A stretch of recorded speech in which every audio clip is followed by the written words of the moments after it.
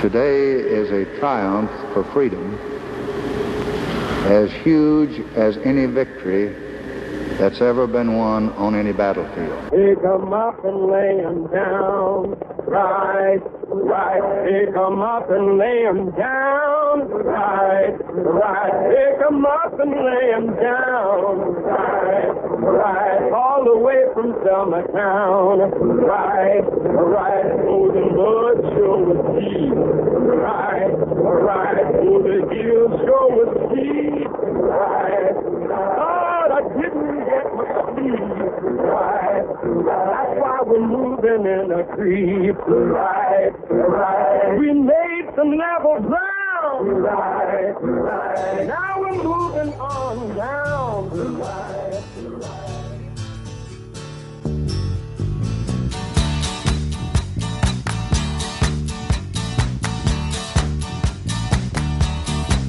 Well, I don't know why I came here tonight.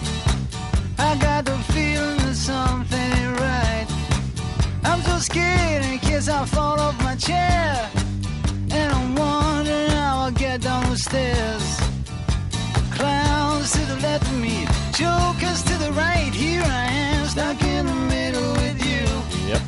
Yes, I'm stuck in the middle with you. From Pacifica Radio's KPFK in Los Angeles, this is a very special edition of the BradCast, 50th anniversary of the Voting Rights Act. As heard on 90.7 FM in LA, 91.7 FM KYAQ on the Oregon Central Coast, and coast to coast and around the globe on kpfk.org, on the Stitcher app, the TuneIn app, on iTunes, on the Progressive Voices channel, Netroots Radio, Indie Media Weekly, FYI Nation, Radio or Not, Radio Free Brooklyn, and Radio Sputnik, 5 days a week. This is your BradCast. I'm Brad Friedman, your friendly investigative blogger, journalist, troublemaker, muckraker, all-around swell fellow, says me, from bradblog.com. Thank you for joining us. As I say, this is a very special day, the 50th anniversary of the crowning achievement of the civil rights era, the voting rights movement, signed 50 years ago today by Lyndon B. Johnson. Some of those sounds you heard at the top of the program just now were from the march. The march from Selma to Montgomery across the Edmund Pettus Bridge that turned so violent and so ugly back in 1965. We're going to be talking about that. We're going to be talking about what happened in 1965. We're going to be talking about where the Voting Rights Act is now, how important it is today, and where it goes from here as the fight continues for voting rights in this country and to save, frankly, the Voting Rights Act. I want to acknowledge that today, on the 50th anniversary of the Voting Rights Act, it's also the very first day, the first debate, the first Republican debate of the 2016 presidential election. So it's a huge day. I guess there is no small amount of irony in the fact that the GOP debate, presidential debate, is happening today on the 50th anniversary of the Voting Rights Act, on a day at a time when Republicans are actually trying to dismantle the Voting Rights Act. In any event, we will have full coverage of that first GOP debate on our next episode. The debate actually airs after we go to air, but I know that a lot of our affiliates play the program later on, even the next day in some cases. So I wanted to assure you we will be covering it. We will have full coverage coming up. I think we're going to have Heather Digby Parton here to talk about it, Paul Rosenberg, and some others. So I'm looking forward to that. But today, the Voting Rights Act was signed 50 years ago today. And among other things, the act prohibited states and political subdivisions from imposing or applying qualifications, standards, practices, or procedures to deny or abridge the right to vote on account of race or color. It suspended the widespread use of literacy tests and poll taxes that were going on at the time during the Jim Crow era. It required that new voting laws in covered states and local jurisdictions be approved before taking effect, and that was key, by the Attorney General or the federal courts on the basis of a determination that the law did not have the purpose, nor would it have the effect of denying or abridging the right to vote on account of race or color. And that was a key provision of the Voting Rights Act. Section 5 of the Voting Rights Act stopped those laws from going into place before they went into place, before they had the chance to disenfranchise voters. That was key. And that section is now under fire. That section has been gutted, in fact, effectively by the Supreme Court. Now, before we get to that, the impact of the Voting Rights Act was immediate and dramatic, and it cannot be overstated when it was passed in 1965. Nearly 1 million black voters were registered to vote within 4 years of passage of the act, including over 50% of the black voting age population in every southern state. The number of black elected officials in the South more than doubled from 72 to 159 immediately afterwards in the 1966 elections. But just to give you an idea, even though the 15th Amendment of the Constitution, which was passed almost 100 years earlier at that point, was supposed to deny discrimination at the polling place based on race or color, only 11% of eligible African-American voters, 11% were registered to vote in, for example, Alabama in 1956. In 1966, after the passage of the Voting Rights Act, more than, 51.2% were registered. And that story was true all across the South. The Voting Rights Act made a huge, huge difference. From 1965 to 2013, as our friend Ari Berman notes today in the New York Times, the Justice Department and federal courts blocked more than 3,000 discriminatory voting changes thanks to the Voting Rights Act, specifically Section 5 of the Voting Rights Act. At least that was the case until Section 5 was gutted by the Supreme Court in 2013. The 2016 election will now be the first presidential election in 50 years where voters cannot rely on the full protections of the Voting Rights Act, and that matters, as Berman explains, because new voting restrictions will be in place in up to 15 states, accounting for as many as 162 electoral votes next year, including swing states like Ohio, Wisconsin, and Virginia.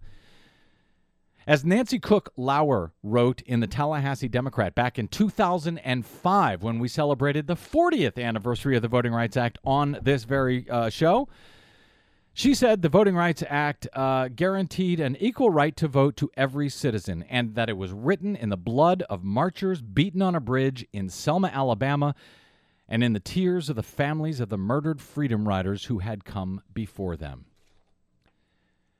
The National Voting Rights Museum and Institute in Selma, Alabama was established in 1993 at the foot of the Edmund Pettus Bridge, scene of the horrible Bloody Sunday March from Selma to Montgomery in that fight for voting rights that led directly to the passage of the Voting Rights Act and its signing by President Lyndon B. Johnson in 1965. Sam Walker, a native of Selma, was just 12 years old during those marches in 1965, and he now serves as historian for the National Voting Rights Museum and Institute, which documents the history of voting rights in America and brings to life the pivotal events leading up to the signing of the Voting Rights Act. The museum was developed by participants and supporters of the voting rights movement of the 1960s to document the struggles of those Americans dedicated to equal treatment under the law for all Americans. Sam Walker was on my show 10 years ago today on August 6, 2005 to celebrate at the time the 40th anniversary of the Voting Rights Act, and so much has happened since then. And I'm proud to say he joins us again today from Selma, as I know there are many commemorations and activities going on down there on this 50th anniversary. Sam Walker, I'm really delighted you're able to take the time to join us again today. Welcome back to the BradCast, sir.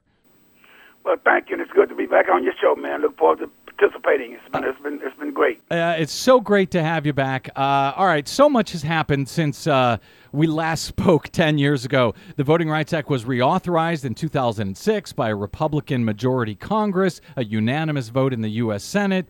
25-year reauthorization was signed by Republican President George W. Bush. And that happened after you and I had spoken 10 years ago. Of course, little did we know at that point that 8 years later, the Supreme Court would gut the central provision of that Voting Rights Act. So the fight for voting rights now continues, and there are, thankfully, some sections that were not gutted of the Voting Rights Act, but there is this virtual tidal wave of voting rights restrictions that have been enacted since we spoke, and since, frankly, the summer of 2013. Also, President Barack Obama spoke from the foot of the Edmund Pettus Bridge earlier this year on the 50th anniversary of Bloody Sunday. Oh, I think they made a movie about Selma. So, Sam, I wanted to talk about how things have changed there in Selma over the past decade. But before we do, can we take a few minutes just to go back to the years leading up to the passage of the Voting Rights Act? How did we get to Selma? In a minute or two, what led to the March on Bloody Sunday, the passage of the Voting Rights Act? What were some of the challenges that African Americans faced in their fight to simply register to vote back then? Well, simply put it, in order to register to vote, you had to go inside the courthouse of all of the various counties. And the people that worked inside the courthouse would lock the door, wouldn't let people come inside the courthouse to even attempt to sign up. And so the people there in Selma, they initially invited Dr. King to come to Selma to speak at a program, the Emancipation of Proclamation Day program. But while Dr. King was here at the program, the people here in Selma told Dr. King what they was facing at the courthouse, that the people wouldn't let them come into the courthouse. And they asked Dr. King if he would come and help them. First, Dr. King was amazed that this was happening. He didn't realize this was actually happening, that people couldn't go inside a public building. But so when the people asked him would he come and help them, he agreed to come and help them. And once he got involved, they started doing voter activities in other communities, not just in Selma, but throughout the central Alabama. There were several other counties that had a majority black population. Mm-hmm. And he felt those counties should have voting activities also.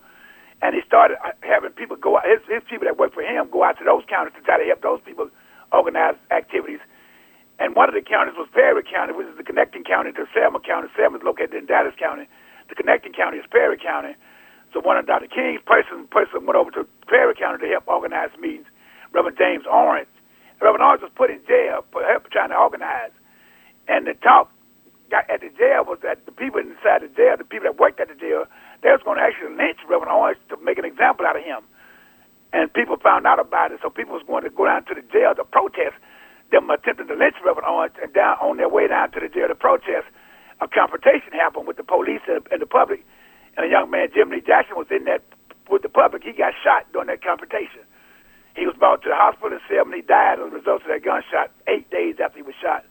So when he died, the people wanted to go from Selma to Montgomery, which is the capital, is in Montgomery, the capital state of Alabama is in Montgomery. Mm-hmm. They wanted to go over to the capital to protest his death. They wanted to protest at the highest level of state government at the state capitol. But the governor of the state at that time was George Wallace. George Wallace said that was an illegal way to address a grievance with your government. So if you had a grievance, you had to come one at a time. You couldn't come in no big group. And he ordered the state troopers not to let them march from Selma to Montgomery. So on March 7th, the people attempted to leave Selma to go to Montgomery, but the Governor Wallace had ordered the state troopers not to let them leave Selma. So as the people started to leave Selma, they were attacked by the state troopers and beaten at the foot of the Edmund Pettus Bridge, what became known as Bloody Sunday. One of the things happened that the people in the media had their cameras set up when the attack happened. So when people were being beaten and tear gas, all those scenes were captured by the TV cameras and by the news media on camera. And those pictures were sent back to the TV networks, and those scenes that was where people were being beaten and tear gas was put on television, which showed all around the world. And that started a new momentum to try to get the right to vote for all citizens. And so once people saw that all around the world, and Dr. King said that he called for people of goodwill. He said, if you think what you saw was wrong, you should come to Selma and stand with us. And people responded. People got up from all over the country, came to Selma. And so that guy gave a whole new level of involvement for people all over the country. And so when people, when the voting rights bill came up for Congress to vote on the bill, Congress was being lobbied by people from all over the country, because people from all over the country had come to Selma and got involved. Mm.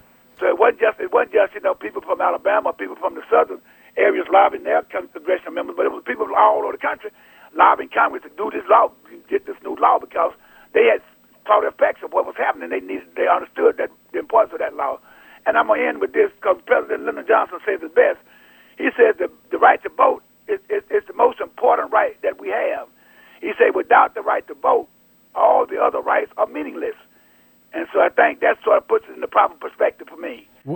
It does, and it's also, the fact that you point out that it was the national media that was there that shocked the conscience of the nation.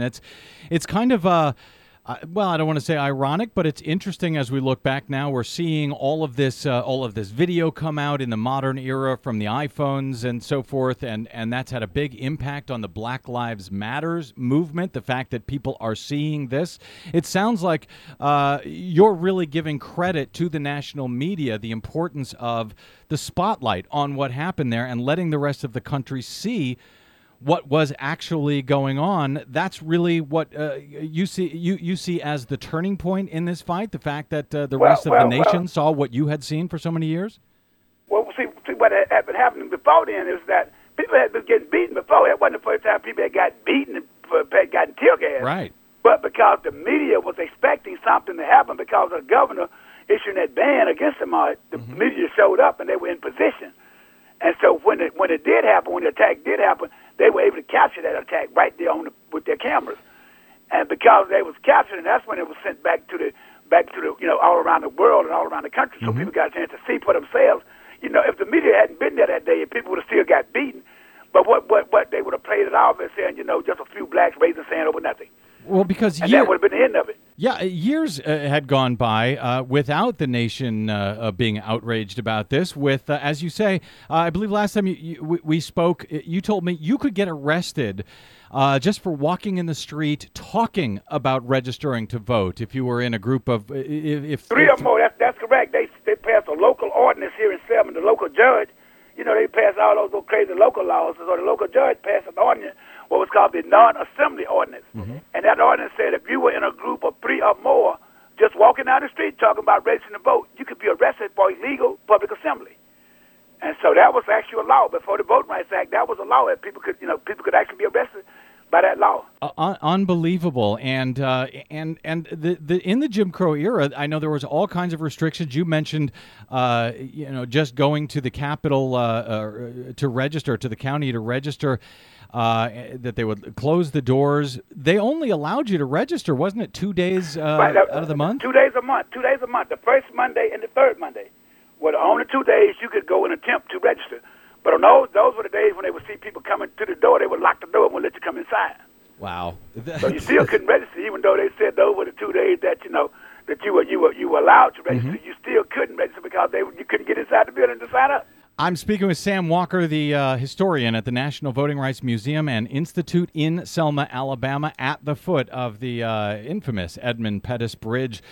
You told me when we spoke last time that you had an incident where one of these troopers, and I guess there was hundreds of them on the bridge at the time, that ended up beating the marchers there. But you said you had an encounter with one of those troopers who actually came by to that museum some years later. Do you remember that story? Can you tell us? Yeah, that? we opened the museum in March of 1993, and about 6 months after we'd opened, our board, one of our board members, Senator Hank Sanders, came up with an idea that we wanted to start collecting cards from people that we say that was there. We say I was there. It was an I was there card. It's a small 3x5 card, and if you was one of the persons on the scene, we asked you to make a statement on that card, and we unveiled the exhibit about, I think, in October of '93, and a couple of weeks after we unveiled the exhibit, it was a white salesman came into the museum. We was attempting to sell a membership for Sam's wholesale store,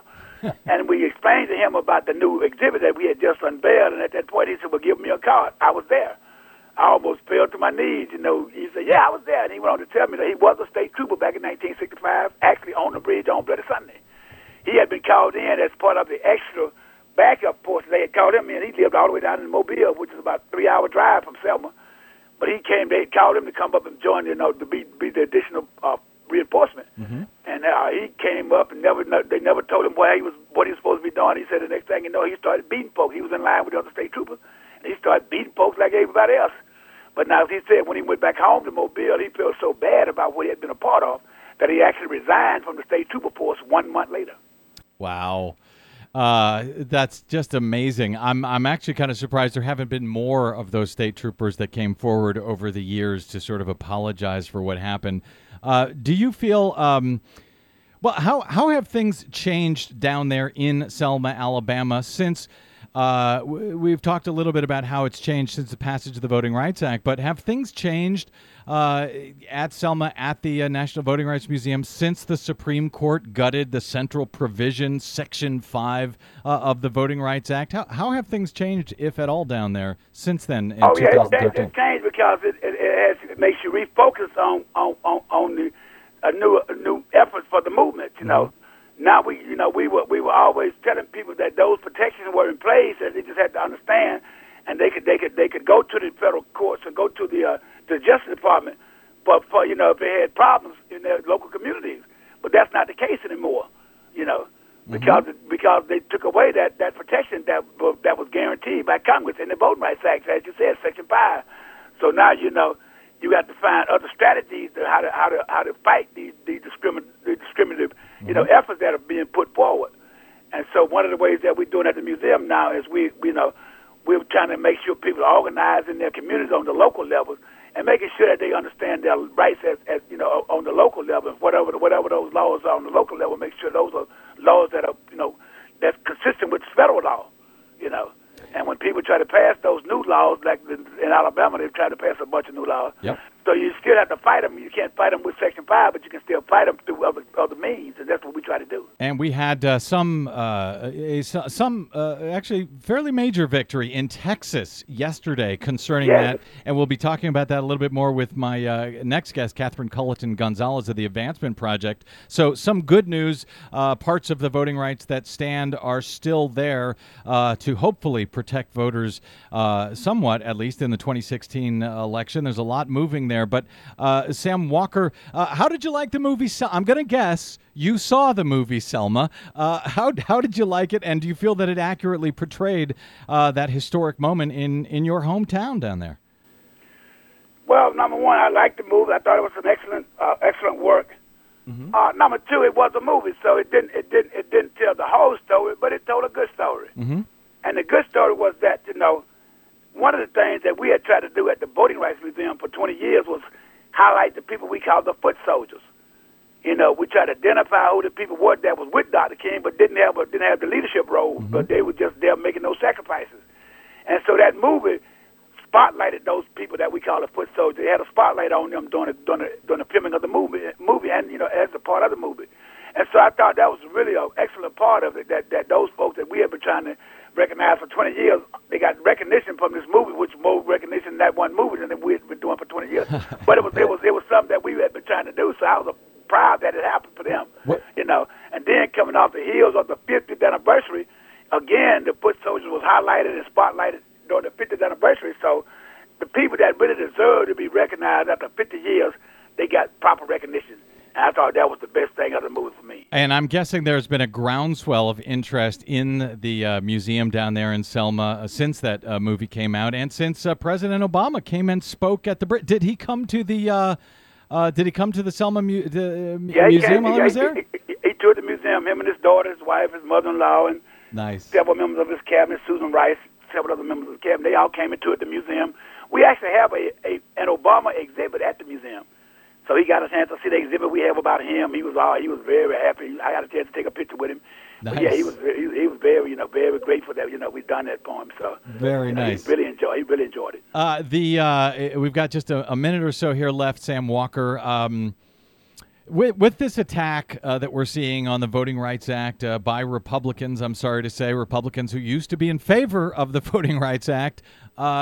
And now it seems there's seemingly no Republicans willing to do the right thing to fix what the Supreme Court broke in the summer of 2013 with the Voting Rights Act. Nonetheless, are you hopeful about where things go from here, or are you worried? I'm looking to you, Sam. I'm turning to you for some hope. What do you got for me down there?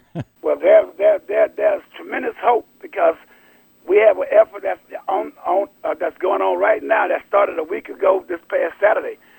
They walking from Selma all the way to Washington, D.C. The NAACP is sponsoring a march from Selma all the way to Washington, D.C. We're going to rally at the Capitol on September the 15th. And so other people have taken up the fight. They got a big movement going over over in North Carolina, the Moral Monday movement, even the Black Lives Movement. The Black Lives Movement is now taking off, and now that can also be a part of the voting rights movement and voting rights efforts. So I'm hopeful because now more people see that it's important that they get involved, and more people are getting involved. So that's hopefully that'll give hope to know that more people are getting involved and that people are out there working. The march continues. I'll take it. If that's where I can get my hope, I will. The march continues, and I'm looking forward, Sam Walker, to one of these days getting down there to the museum and meeting you in person. Always great speaking to you, my friend. Let's not wait 10 years next time to have you back on the show. Sounds like a winner. That's at least 2 for 5, if not sooner. Okay, very good. Yeah, we'll do that for sure.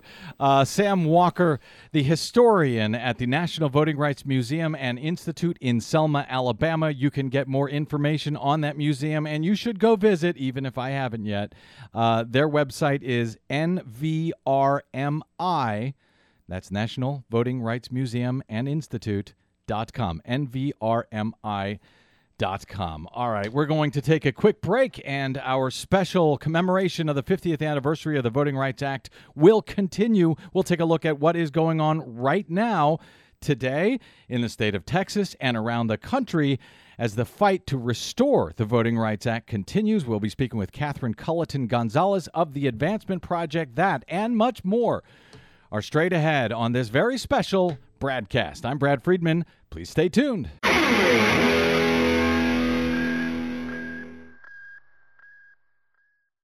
Hey, this is Brad. Do you enjoy your non-corporatized, commercial-free BradCast? Yeah, me too. But we need your help to stay that way. Please consider supporting the investigative blogging, broadcasting, and muckraking that we do here on the BradCast and the Green News Report and bradblog.com with a donation. It's easy. Stop by bradblog.com/donate and drop a few dollars in the tip jar. You can make a one-time contribution or an automatic monthly donation of any amount you like. It's easy. It'll take you about 60 seconds, and you'll help me and Desi stay on the air to continue our troublemaking and muckraking without the corporate influence of anyone. Got it? Thanks. Stop by bradblog.com/donate to help us out today. We are here and we are standing before the forces of power in the state of Alabama saying we ain't going to let nobody turn us around.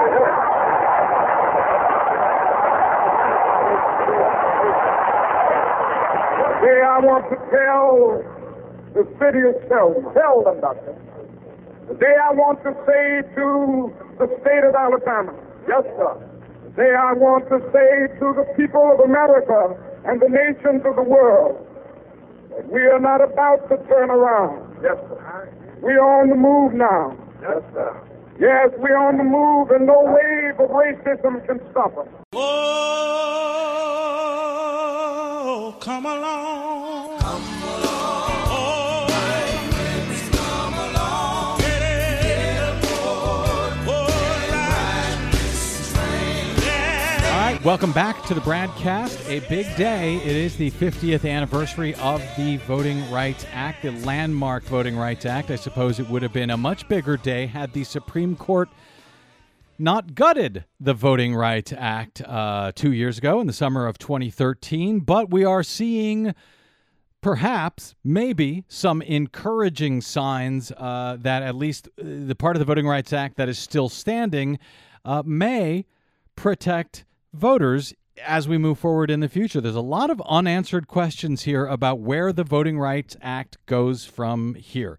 Back in 2006, it was overwhelmingly reauthorized for 25 years, unanimously in the Senate, nearly unanimously in the House, signed by George W. Bush. But all of that fell apart once the Supreme Court decided to get into the game, and we have had nothing but legal battles ever since in state after state after state where Republicans took advantage of the Supreme Court gutting the Voting Rights Act in order to restrict voting rights. But the fight continues, and here to talk about that fight and where we go from here is Catherine Culleton-Gonzalez, a senior attorney and director of voter protection for the Advancement Project, the nonprofit organization that works to protect fundamental voting rights for all Americans.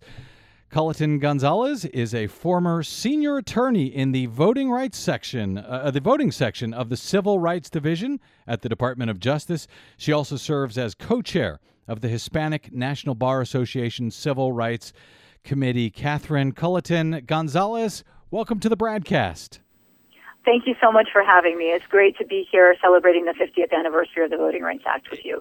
Thank you. It is very exciting. It would be even more exciting had we not had that decision from the Supreme Court 2 years ago. But for the moment, let's focus on some good news. What happened yesterday in the state of Texas at the federal appeals court there, striking down, for the most part at least, the Republican photo ID restriction. What is your reaction to that decision at the federal appeals court on Wednesday, and what does that mean for the future when it comes to these photo ID restriction laws?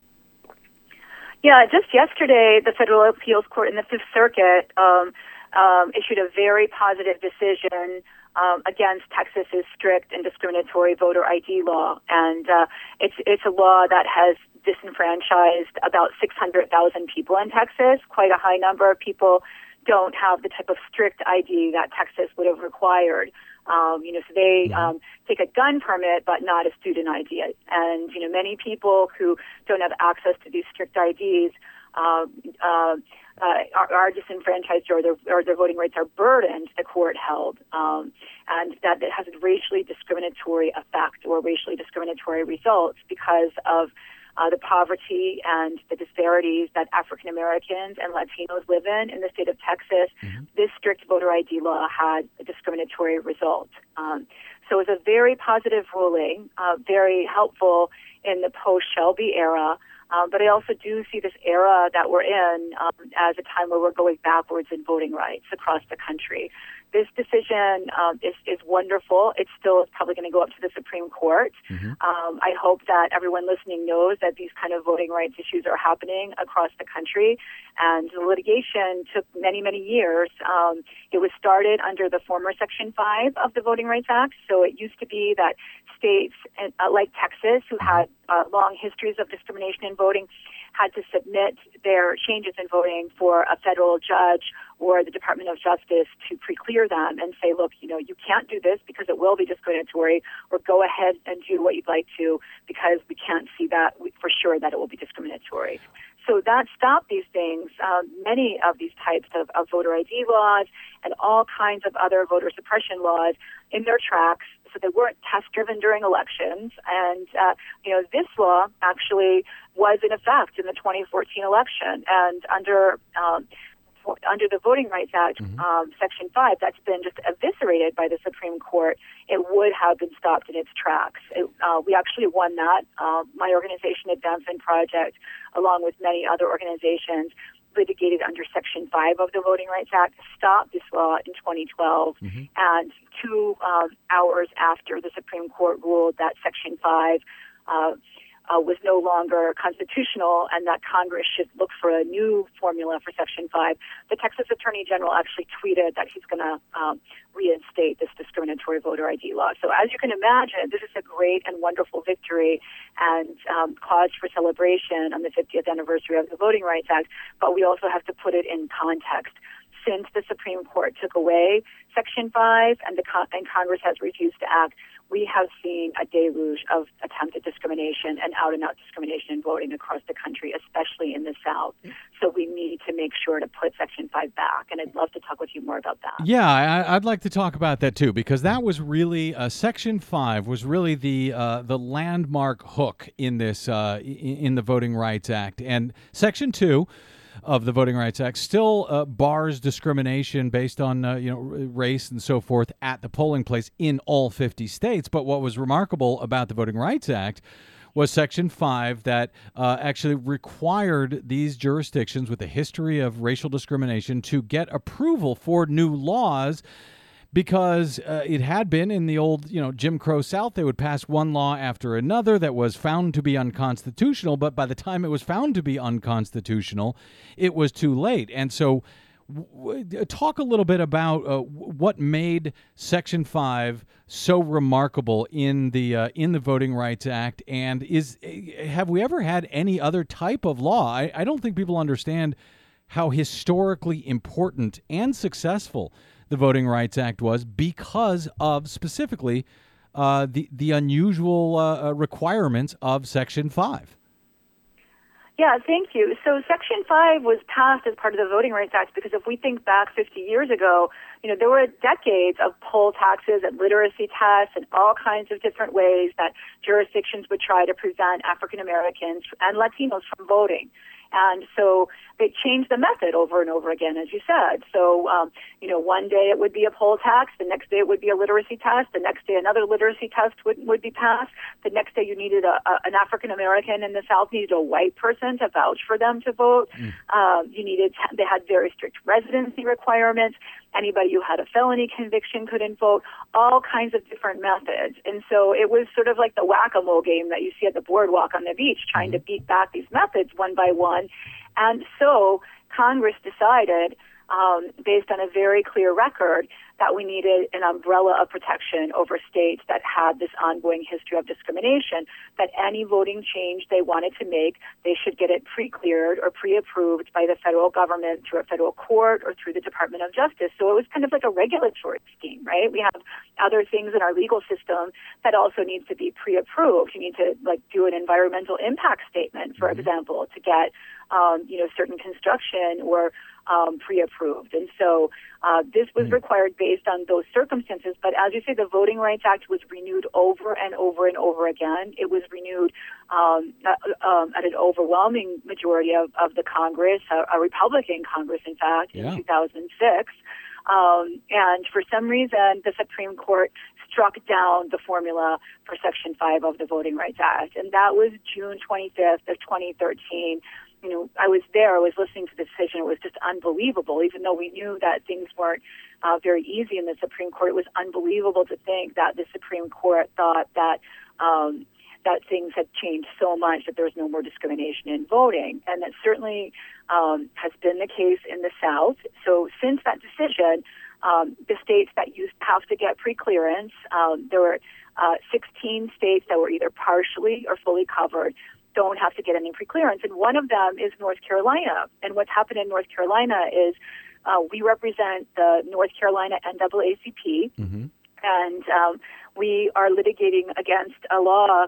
Advancement Project is suing against basically a very comprehensive voter suppression law. So since Section 5 was eviscerated, North Carolina immediately passed 5 different types of restrictions on voting. And all of those restrictions pretty much surgically target the African American community and the state's growing Latino community. So they cut early voting days, they cut souls to the polls because it's a tradition in the African American churches and many Latino churches that on Sunday to register to vote. So they cut the souls to the polls days. They cut out of precinct voting. They cut pre-registration of young people of 16 and 17-year-olds. Nobody really can understand why, because they say this is due to voter fraud, but there is not an ounce of proof of voter fraud, and that's something that that Advancement Project proved in trial in the last few weeks. There is quite a bit of discrimination in voting, and it's just unacceptable. It's the 50th anniversary of the Voting Rights Act. We really need to put Section 5 back. This is not acceptable. This is not a democracy. And largely, all of those restrictions in North Carolina that as that trial case is ongoing right now, all of those restrictions either were or would have been turned down, I believe, blocked by Section 5 of the Voting Rights Act had it still been standing. North Carolina, like Texas, like Wisconsin, and like a whole bunch of other states, they basically waited.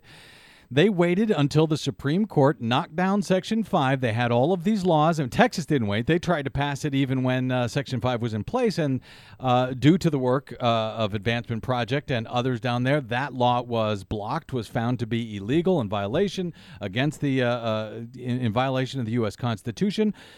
But once the Section 5 was done away with, it was like all bets were off all across the country, which in and of itself seems to prove the racial intent, or at least the intent to discriminate, to keep people from voting of these very laws. Will the Catherine Culton Gonzalez of the Advancement Project, will the decision that was made in Texas by the U.S. Appeals Court, I know that'll go to the Supreme Court most likely, but will that have any effect on the North Carolina trial, the ongoing trial in federal court in North Carolina right now? Or is that something that it won't matter until this all ends up before the Supremes? Well, I'm not on the trial team, but in my personal opinion, it's a very positive decision because it reinforces that Section 2 applies to what's called vote denial. And so a voter ID is not part of the North Carolina litigation at the moment, but it may be again in the future. But it actually spells out the standard for Section 2 very well for vote denial cases. And so I do think it will have a positive impact. It's a different outcome than the Wisconsin case that I worked on, where we were unable to use Section 2 to stop another strict and discriminatory voter ID law. So very, very glad for this decision, and I hope that the Supreme Court will uphold it.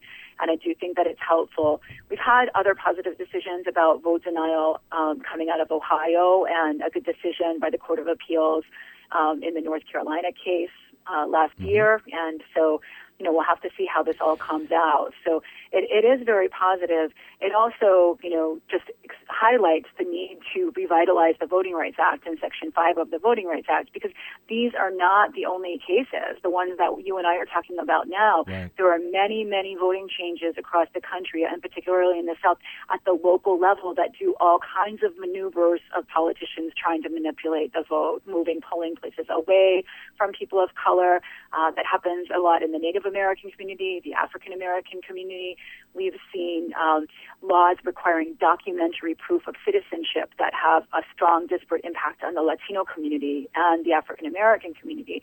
So, for example, if you're a naturalized citizen and you don't have those papers, it's going to cost you at least $600 to get what's needed to prove citizenship in some of these states. And all of this would have been subject to Section 5 of the Voting Rights Act. We worked on the Voting Rights Advancement Act, which was introduced last month on the anniversary of, 2 months ago, we're in August now, right, on the anniversary of the Shelby decision. And it would put back Section 5's protections in states like North Carolina and Texas and Alabama and Virginia and South Carolina and Florida and Georgia and Louisiana, also California and New York and Arkansas. These are all states that there's been very strong indicia of ongoing discrimination in voting in the last couple of years. And we hope that the Supreme Court would uphold it because they asked for a new formula based on current conditions. And as you say, all we have to do is look around us. Unless they're living in a bubble, they can see that there's been, a renaissance in discrimination in voting since they took away that protection. Well, I'm afraid there are a lot of people in this country living in a bubble, I think, that known as Fox News, to be frank. But with that said, and they have no idea. They actually believe this nonsense that these laws are meant to, block some epidemic of voter fraud, an epidemic of voter fraud that simply does not exist. I want to talk about the future of the Voting Rights Act, the fate of it, if it can be fixed. You had mentioned a proposed fix in Congress for that act, and I want to talk about what traction or lack of traction that's getting. But earlier, Catherine, you had mentioned that when the Voting Rights Act was passed, there was a very clear record of this discrimination, and that's one of the things that helped pass the act. It wasn't just the clear record of discrimination, obviously. It was a very clear record of people standing up, raising hell, protesting, trying to fight for the right to vote, trying to cross that Edmund Pettus Bridge, to go from Selma to Montgomery to register to vote, and people across the country seeing these people who all they wanted to do was participate in their democracy and facing violence, getting beaten up. So that was all very clear. And it seems like that was clear for many decades, and people understood the importance of the act even up until George W. Bush reauthorized it for 25 years. But something happened, and I'm trying to figure out what happened, what changed. Catherine, I know you were an attorney in the voting rights section at the DOJ. When were you an attorney with the voting section there? What years? 2003 to 2008. Oh, brother. Okay, so you were in there for the worst of that. Explain how on one side we've got George W. Bush reauthorizing the Voting Rights Act for 25 years, and on the other side, the voting section in the Civil Rights Division just being chipped away by these political operatives that were appointed by George W. Bush. How do you explain what happened there and what you saw as an attorney at that time that this was going on in the Department of Justice? There's a recent New York Times article about the undermining of the Voting Rights Act over the last 50 years, and it talks about some of the forces that were influencing the Department of Justice, and that actually I believe is very credible. There were a lot of people looking into voter fraud. I actually came in at a time when it was starting to change, and they started to actually be open to hiring people who are civil rights lawyers. And my background in civil rights wasn't a detriment, but it's seen as something that was acceptable. Let me clarify that. Your background in civil rights was seen as acceptable for being in the Civil Rights Division at the Department of Justice by the Bush Department. Okay.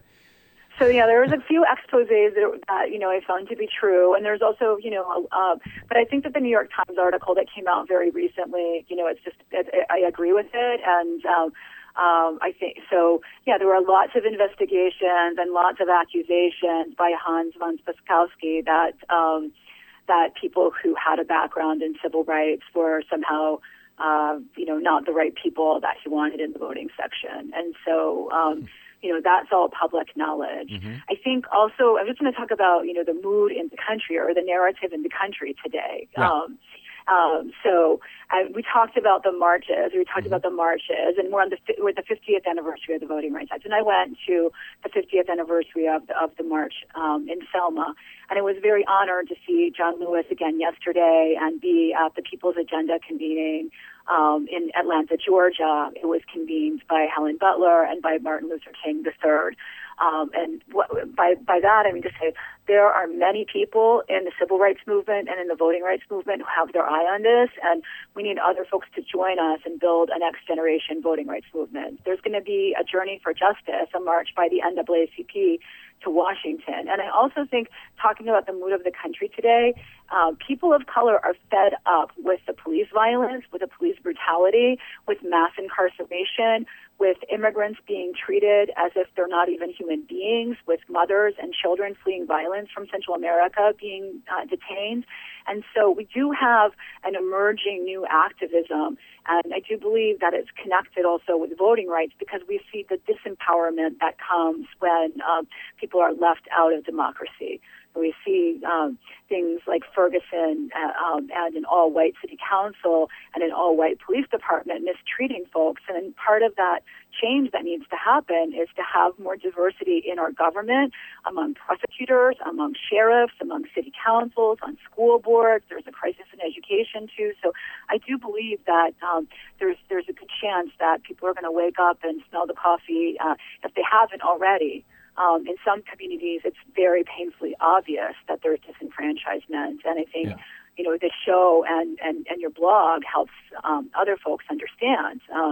If people don't have the right to vote, they're not going to be able to get people elected or, run for office themselves, to put in place policies that stop, all of this violence and all of this discrimination in our country. Everything. Yeah, everything. Everything comes back to that vote, to elections, to the right to vote. I know that I have driven people crazy for years at bradblog.com, reporting on these issues, covering these issues. Hey, don't you have anything else to talk about? Well, yeah, I have a lot to talk about, but in the end, my opinions, my belief, where I think we should go, none of that matters if people can't vote, if people don't vote, and then ultimately if people don't have their votes counted and counted accurately. So it all comes back to elections. Catherine Culleton-Gonzalez, I've got just a minute or so left, and we'll talk about this more in the future because the fight will continue, unfortunately, for quite some while. But we had Martin O'Malley, who's running for the presidential nomination on the Democratic side, calling for a voting an amendment to the Constitution. specifically requiring spelling out the right to vote for all eligible Americans. But the Voting Rights Act itself is still in disrepair. And while, back in 2006, every single Republican in the Senate was in favor of it, now it seems they can't even get a vote on fixing it at all. There seems no interest whatsoever on the Republican side. How does this change? How does this fix? How does the logjam get broken to repair what we have lost when it comes to voting rights, Catherine? Well, presidential candidates are talking about the right to vote. At Advancement Project, we are in favor of a specific and fundamental constitutional right to vote, and we have a project pushing for that from the state level up. And I just want to say, I guess I'll quote Reverend Barber of North Carolina, and also Penda Hare, who litigated the North Carolina case. This is our Selma. Today, this is our Selma. These voting rights issues are our Selma. And people didn't die for this right for us to let it go in this generation. Across the country, there's voter suppression. And people are going to wake up and see and hear, and there's a movement going, and there's a movement that's growing and growing, and it's going to continue to grow. And so when I think back 50 years ago about what it is that the people who marched across that bridge thought about, they didn't think that it was impossible for African Americans to have equality and the right to vote, or for Latinos to also have equality and the right to vote. It certainly didn't seem possible at the time, and this was after decades and decades of severe voter suppression, but that march happened, and then the Voting Rights Act was passed, and we can do it again. I hope you're right. Your optimism is contagious today on the 50th anniversary of the Voting Rights Act. So I'm going to go with you and say, yes, we can do it again. Our Selma, indeed. Catherine Culleton-Gonzalez of advancementproject.org. Thank you for joining us on this very important day and for offering all of the information on both the history, where we've come from, and where we are going from here. And frankly, my thanks to the Advancement Project for what you guys are doing to fight for voting rights in every state in the country. Thank you, Catherine, and let's get you back on the BradCast sometime in the near future. Oh, I'd love to. Thank you very much for having us. You bet. Okay, we're going to take a quick break, and we'll be back with more of our 50th anniversary commemoration of the Voting Rights Act. Some memories, some thoughts, some sounds from Congressman John Lewis and others on the Bloody Sunday March across the Edmund Pettus Bridge and the signing of the Voting Rights Act by Lyndon Baines Johnson 50 years ago today. I'm Brad Friedman. This is the BradCast. Please stay tuned.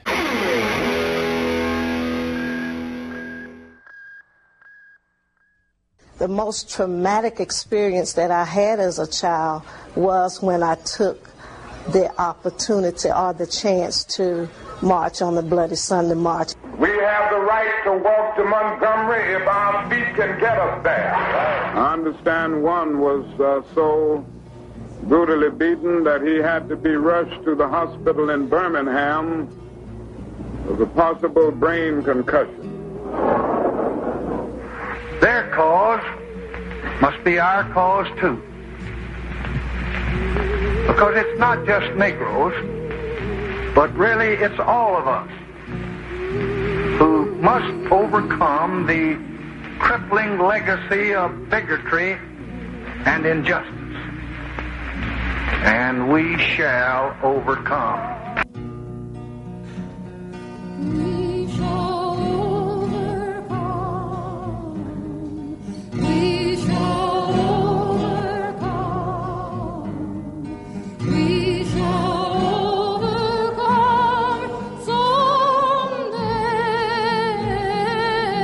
Welcome back to the BradCast. Brad Friedman from BradBlog.com on this 50th anniversary of the Voting Rights Act. In 1965, John Lewis was a 25-year-old man who had joined the civil rights movement and helped lead that march across the Edmund Pettus Bridge in Selma, Alabama on Bloody Sunday. He was beaten and bloodied by state troopers. But that fight led quite directly to Lyndon Johnson signing the Voting Rights Act. 40 years later, on this show, we aired some thoughts from John Lewis, now Congressman John Lewis from Georgia. We aired those thoughts for the first time on this show.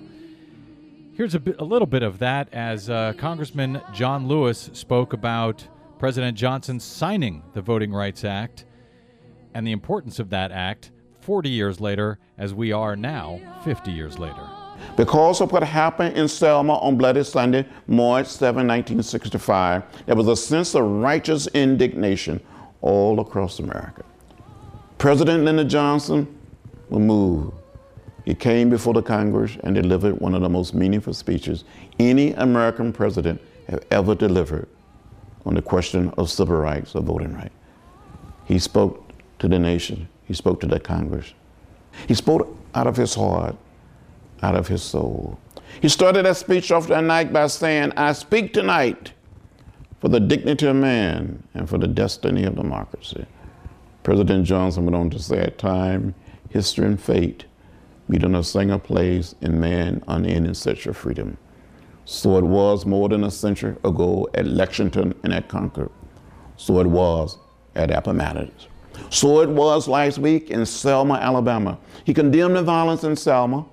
He introduced the Voting Rights Act. And before he concluded that speech, President Johnson said over and over again, "And we shall overcome." That was the first time the President of the United States using the theme song of the Civil Rights Movement. I was sitting next to Martin Luther King Jr. in the home of a local family in Selma. I looked at Dr. King and tears came down his face. He was so moved. And we all cried a little to hear Lyndon Johnson say, "And we shall overcome." The Congress debated the Voting Rights Act as introduced by President Johnson. And on August 6, 1965, President Lyndon Johnson signed that act into law. The Voting Rights Act of 1965 made it possible for hundreds of thousands and millions of people who have been denied the right to participate in the democratic process to become participants. All across the South, the next few weeks and months, people registered by hundreds and by the thousand. In 1965, there were less than 50 black elected officials in 11 southern states. Today, there are several thousand. The Voting Rights Act has brought about what I call a nonviolent revolution. A revolution of values, a revolution of ideas. The act was good and necessary in 1965. 40 years later, in 2005, the act is still good and it's still necessary. If it hadn't been for the Voting Rights Act, hadn't been for the leadership of Martin Luther King Jr. and the participant and involvement of so many people, hadn't been for the Congress and the President of the United States, Lyndon Johnson, America could have been a much more divided nation. But the act helped liberate not just African Americans, but all Americans. We are better people, and our country is a better country because of the Voting Rights Act. President Johnson introduced the act. The Congress passed the act, but this act was written by the brave and courageous people, ordinary people in the Delta of Mississippi, in the Black Belt of Alabama, in Southwest Georgia. These were the people who literally put their bodies on the line. Some died, some was beaten, and some was jailed.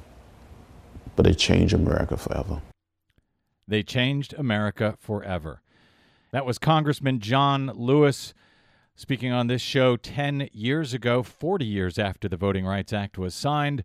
We are now 50 years after it was signed, and the fight for voting rights, unfortunately, continues. We'll do our part here at the BradCast and on bradblog.com, and I hope you and everyone within the sound of my voice will join me.